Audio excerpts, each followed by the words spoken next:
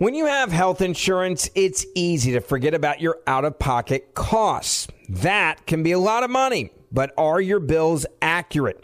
Well, it's estimated that over 50% of medical bills contain errors.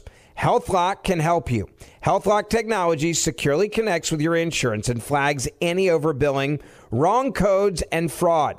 You can even have HealthLock work on your behalf to get money back from select past bills. To date, HealthLock has helped its members save over $130 million. So to save, visit healthlock.com today. That's healthlock.com today. Hey guys, back at the playground again, huh? Yep. You know what this playground could use? A wine country. Heck yeah, and some waves so we could go surfing. Oh, yeah. Ah, love that. A redwood forest would be cool. I'm in. Ski slopes. Let's do it. Can a girl go shopping? Yeah, baby. Wait! Did we just invent California? Discover why California is the ultimate playground at visitcalifornia.com.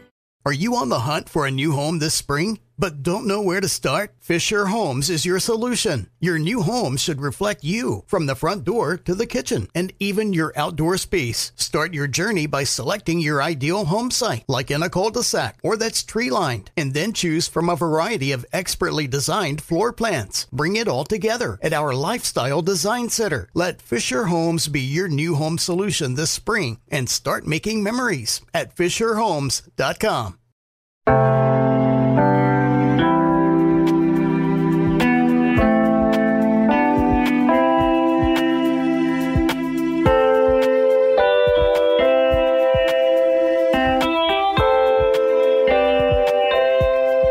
Hi, this is Malayan Verveer. And this is Kim Azzarelli. We are co-authors of the book Fast Forward, How Women Can Achieve Power and Purpose. And you're listening to Seneca Women, Conversations on Power and Purpose, brought to you by the Seneca Women Podcast Network and iHeartRadio. Phunzile Mlambo Ngcuka has been at the epicenter of history. She's seen how a single event can change the lives of millions of women around the world. Today she heads UN Women, the UN agency devoted to women's empowerment. Earlier in her career, she was the first woman to be appointed Deputy President of South Africa. And before that, she was a member of South Africa's first post-apartheid parliament. While serving in Parliament in 1995, she learned about a game-changing event taking place in Beijing, where tens of thousands of women arrived to attend the UN World Conference on Women. At that conference, Hillary Clinton declared that human rights are women's rights and women's rights are human rights once and for all. And 189 countries signed on to a commitment to gender equality. In the decades since, hundreds of laws have been passed around the world to ensure women's full participation, all because of the Beijing conference. Phunzile sat down with Milan at the Seneca Women Forum in Davos to talk about the significance of Beijing, which celebrates its 25th anniversary this year. Listen to their conversation and learn about how the conference put women's rights on the world agenda, the progress since, and what companies and countries can do to help accelerate women in 2020. Enjoy the conversation and stick around after for my top takeaways.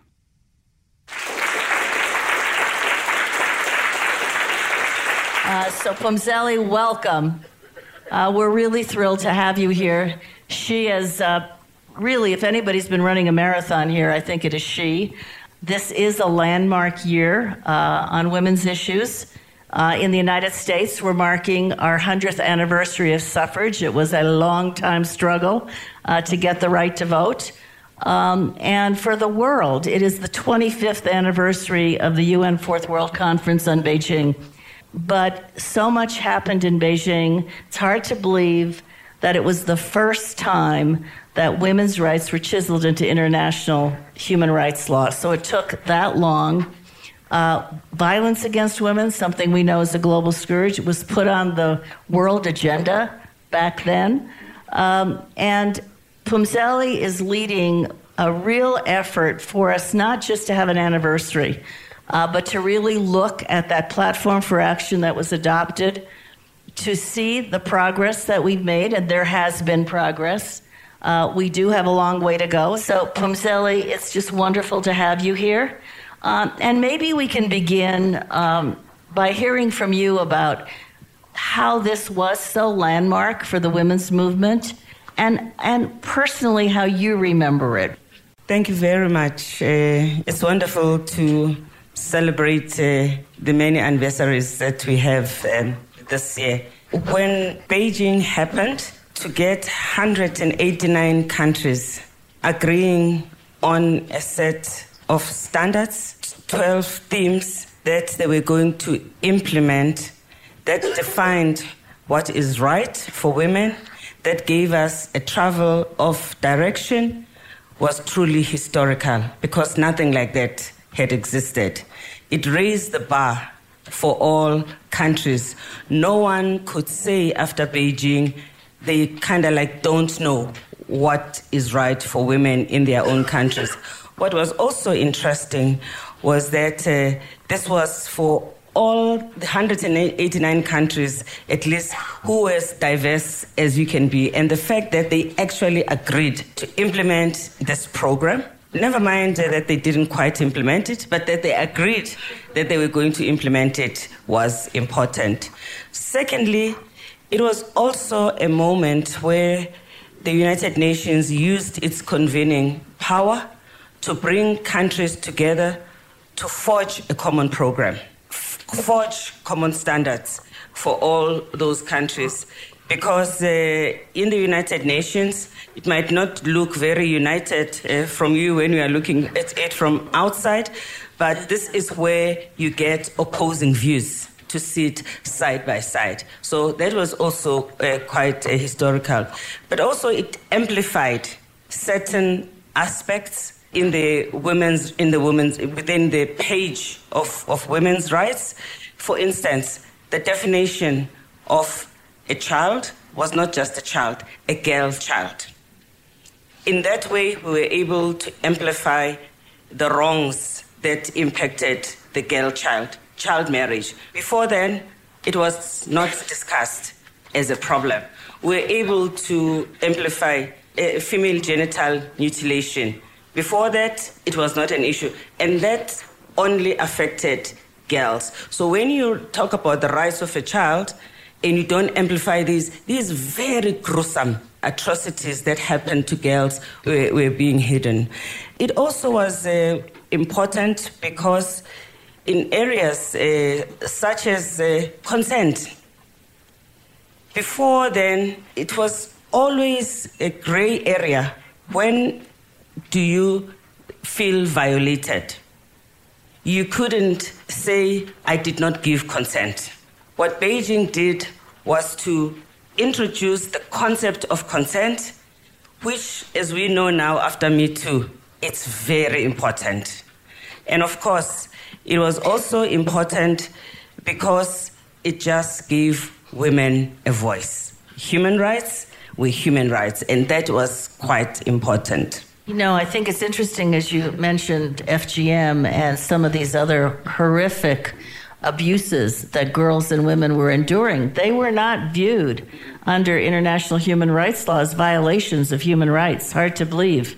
But so it's brought us a long way, even though there's still so much work. So Phumzile, what did it mean to you personally? I was a parliamentarian at that time, and it gave us the momentum to change the laws in our country at a speed that you could not believe. We were able to learn from the countries, and very few at the time, who had made progress in changing their laws. But also, we had to sit down and think about what was needed in our own country. And of course, for us, it was complicated also because it was also changing laws of apartheid to bring them to a democratic South Africa, as well as ensuring and entrenching gender equality. So it was exciting, truly, truly exciting to have an instrument and a tool that we could actually use to drive change. And I remember the African women were really extraordinary leaders in Beijing and putting some of these issues for the girl child on the agenda. So we know from the WEF report, and it's always good to quote it here especially, that, as you heard, you know, some of the data would suggest it's going to take us forever to get to equal participation in equality in pay or in the workplace. But yet there's been a lot of progress that the WEF report also points out. How do you see the status of women today? Well, it's a mixed bag. The glass is half full. We do have problem. The change sometimes is success is exaggerated. There's an illusion of progress. When you have a handful of women, like 25% of parliamentarians, it looks like this is a lot of women. But 25 is 25%. There are 75% legislators who are men. 75% of the laws that govern all of us are made by men. Surely this cannot be acceptable. You only have 14 countries that have gender equal cabinets. 14, 4. But of course, we will take it. But we have to drive change much faster. We need to drive change much faster because if we move slow and not in scale, it is very easy for us to reel back. We are seeing that, and when we reel back, we lose the gains that we have already made. In Beijing, we did not have a roadmap to coordinate the changes that we are going to implement after we got in the declaration. Mm-hmm. We did not have an investment plan to finance the changes that we wanted to see. We did not also align the MDGs with Beijing. Beijing came before MDGs. When MDGs came, we did not align the same. So now, with the SDGs, we want to align the two. Otherwise, we are too spread, and chances are that one of the two agendas is going to lose. We're putting them together. 2, we want to have investment plans that will clearly define what is needed, cost what is needed, and make sure that we know who has to pay. The third thing is that we must have a coordinated program that we can influence all of us. That we can coordinate together. So we have worked out 6 thematic areas, calling them action coalitions. Ending violence against women, economic justice, leadership and participation, technology and innovation, SRHR, women and climate.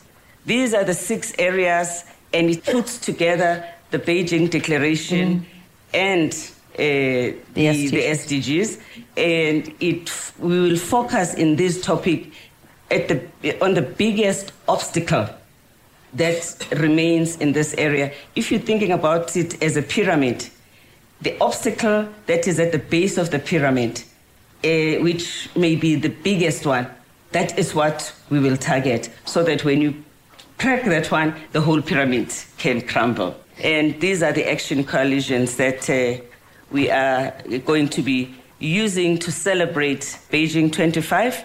We are going to, in Mexico, in May, craft these action points and take them to Paris in July. And in July, we will then announce these action coalitions. They would have been formalized, they would have been costed, and I hope after that we will be good to go. And in September, we will take that to the General Assembly to present it as a finished program. And we will be saying basically to heads of states, most of them are dudes, dude, this is the thing. This is the thing. So, Phumzile, in this room, we have a lot of representatives of the private sector, as well as organizations in civil society. But for companies, they have a role in this. And, it's interesting as you were talking about the SDGs, that SDG 17, I don't know that I would have predicted this ever, but the United Nations actually says in SDG 17, we need to work collaboratively, and specifically pulls out the private sector. So what can companies do? Give us a sense of how we can engage, particularly in moving this agenda forward in this landmark year and then beyond. Let me just say, in Beijing in 1995, private sector was not as active as it is now. This is one thing that we have gained along the way. Along the way, private sector has arrived, and has arrived in a big way. So moving forward, we definitely are forging partnerships just like we did in the SDGs, and look what it has done. It has made the SDGs basically to trend in divorce because private sector has come on board. So we are hoping that in the action coalitions that we are forging going forward, we will have private sector in each coalition. Just give you an example. The companies that I've been speaking to here want to do violence against women. And these are telcos, telecommunications company, who want to fight violence against women online. This is big problem. Crucial and critical. Companies want to fight, wants to contribute to sexual rights and to sexual rights and health and reproductive rights. These are companies who say we need to close the gap on access to contraception. And they need to be produced. They need to be distributed. They need to reach the people who do not have them. Public sector cannot do that alone. If you are looking at climate, well, you see yourselves what companies are doing. So in these partnerships, we will definitely have a private sector leading and participating. And will they be participating in some of the events, whether in Mexico or France or later at UNGA next September? Yes, they will participate in Mexico. They will participate in Paris, and we need them to accompany us to UNGA so that we can all speak with one voice when we are speaking to heads of state. And I must emphasize that this is an intergenerational campaign. It is called Generation Equality. Basically, what we are saying is that we are the generation that will have to put this to an end. We will also focus on young people, especially ages 15 to 25, because this is the age that is very vulnerable. If we do not engage and support them, we will not be able to make significant progress because they are the largest population on earth right now. If you make progress with that population, it supports the young people, the children, because they look after the children. It supports the older because they carry the older. So it's important that they become a strengthened population. And of course, they have no recollection of Beijing because they weren't even born. So it's also interesting when Phumzile laid out those 6 areas that technology and climate were not part of the platform for action because those are challenges that have developed since. So it's coming together in so many different ways.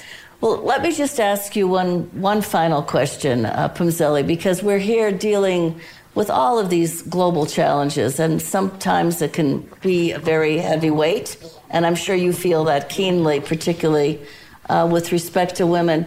But what makes you optimistic? You know, what makes me optimistic is the young people. They are truly, truly amazing.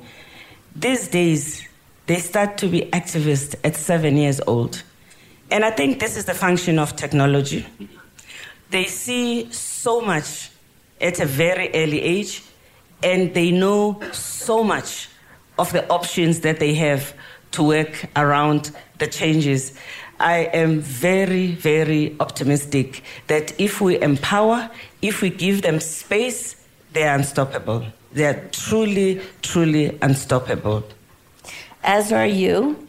And so we will follow you as we do, as you go forward, because Phumzile truly not only talks the talk, she walks the walk. So thank you for calling us to action this morning.